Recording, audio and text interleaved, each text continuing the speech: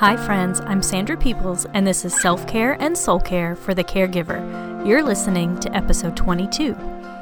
I've been doing a little soul care lately and realized there are stories I've been believing about myself that just aren't true. Or at least they don't have to be true anymore. Maybe you can relate? Is there something you believe about yourself that may not necessarily be true anymore? Something you've held onto for years, since childhood even, that you've accepted as fact that maybe isn't?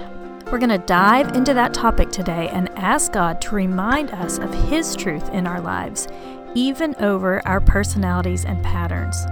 I'll share some of my stories, the silly and the serious, and hopefully we can change our way of thinking together and tell ourselves better stories as we navigate new seasons in our lives. A few weeks ago, I was talking to a friend about the ways I connect with other friends. My first example is always book club. It's my favorite time to hang out with friends. I also love my weekly Bible study time with women from the church. But then she asked if I did any game nights like Bunko. No, I said, I don't play games. She asked why not. Well, I get too competitive, I answered, and she laughed. But that's only part of the reason. When I thought more about it later, I realized the reason I don't play games is because of something that happened years ago. Something that I've made part of my story, part of my identity even. Here's what happened. We lived in Pennsylvania at the time, and my husband pastored a church there. We had lots of wedding showers and baby showers, and of course I went, because most of them were for friends, but also because I was the pastor's wife. One time we played a game where the answers were all baby names. If I remember correctly, the question was, what's the name of a city in Texas that's also a boy's name?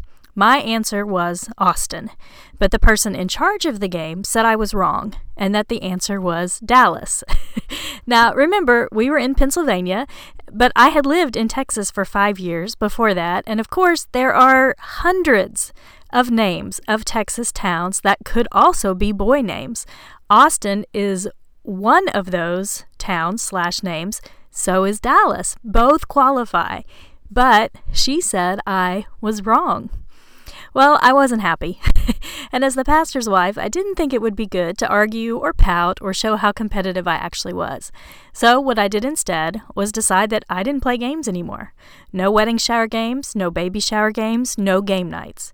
In the years since then, it's become a story about myself that I believed was true. I've said no to invitations for game nights and found things to do instead when it's game time at showers that I've been to. But at the church where we are now, some of the ladies have a monthly Bunko night.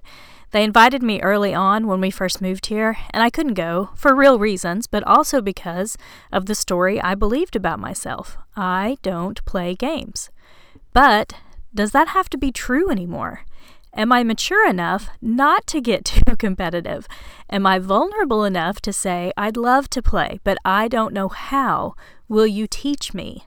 That could be my new story. Not that I don't play games, but that I'm learning how to play Bunko and that I would love to hang out.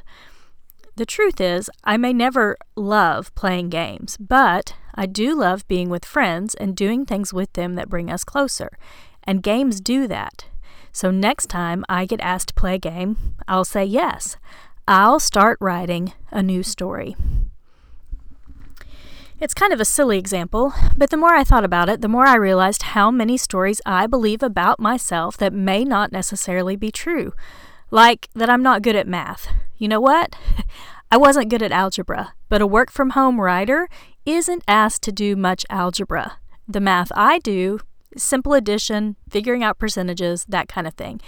I am good at that. So maybe I am good at math. The story I'm telling myself now is, you're good at the math you're required to do in life. Other examples are more serious. One time, I overheard someone talking about me. She said I was spoiled and ungrateful. I was 23 at the time, engaged to Lee, and we had just said we didn't want a dining room table from one of his relatives because we didn't have a dining room in the house that we would be living in when we got married. But almost 20 years later, when she and I are around each other, I can still hear her saying those words about me. They became part of our shared story. You know what? I probably did come across as spoiled and ungrateful then, but instead of leaving it in the past, I think she still sees me that way. I don't believe that her opinion has changed over time. But that isn't fair. I certainly don't believe all the first impressions I had of her. So the new story I'm going to tell myself is that she loves me, she appreciates me and what I mean to our family, and that I can show her grace and gratitude without believing she thinks I'm the person that she gossiped about so many years ago. There are other stories we believe about ourselves because they have become part of our identities. They have become part of our identities because circumstances have affirmed a certain pattern in our lives and others have confirmed it.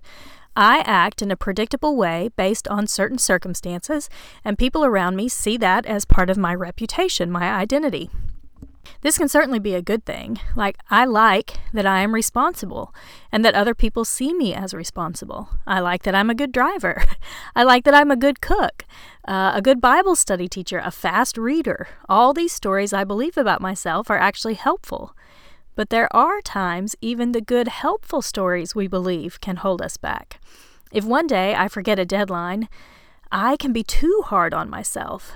In my mind, I say, you're supposed to be the responsible one. You can't make mistakes like that. Or if I try a recipe that no one likes, or if I get in a car accident that is my fault, instead of accepting any of those scenarios as just being part of life, I feel shame. I feel like I'm flawed.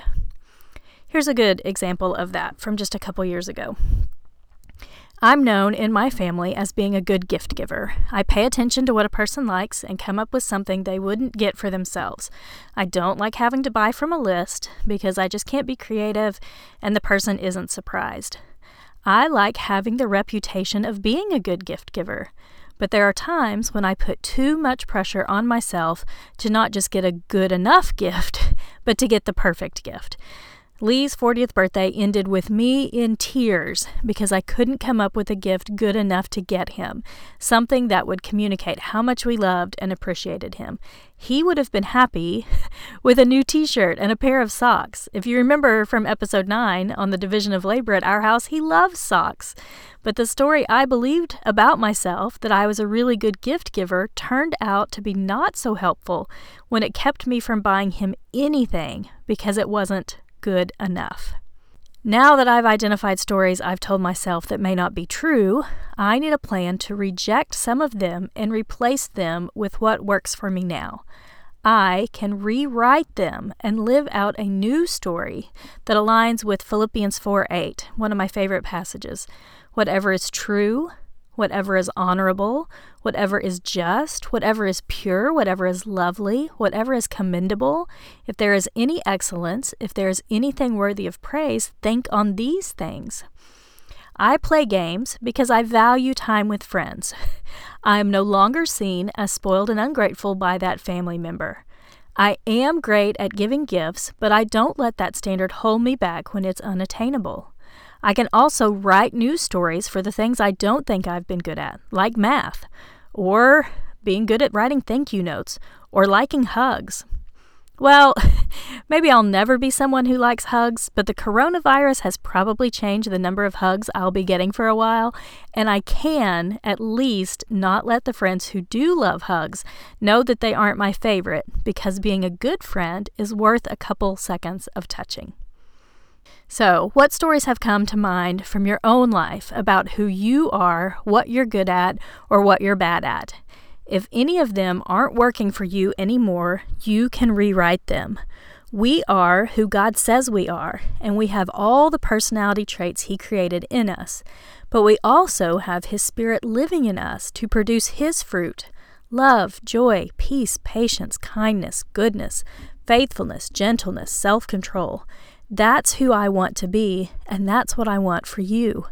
Let's pray together as we end our time. God, thank you for being the ultimate source of truth and the writer of the greatest story we'll ever live.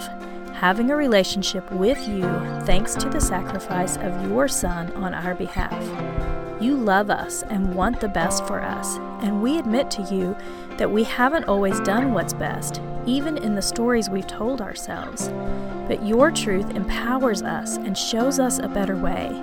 As my friends and I think about stories we've believed that we don't have to hold on to anymore, please give us discernment and wisdom. Meet our shame and our weaknesses with your grace and your power. Help us to write a better story that finds its fulfillment in you and your plans for our lives. In Jesus' name, amen. Thank you for listening today, friends. This can be a tough topic if we really dig deep, and I appreciate the time and attention you'll give to thinking about your own stories this week. Remember, I love hearing from you in our Self-Care for the Special Needs Mom Facebook group or through Instagram. Side note, I used to tell myself I was bad at responding to messages and emails, but maybe that's a story I don't have to believe anymore. Know that I'm praying for you this week, especially as we get closer to Mother's Day. Next Monday, I'll have some encouragement for you if Mother's Day didn't quite meet your expectations. I'll meet you back here then.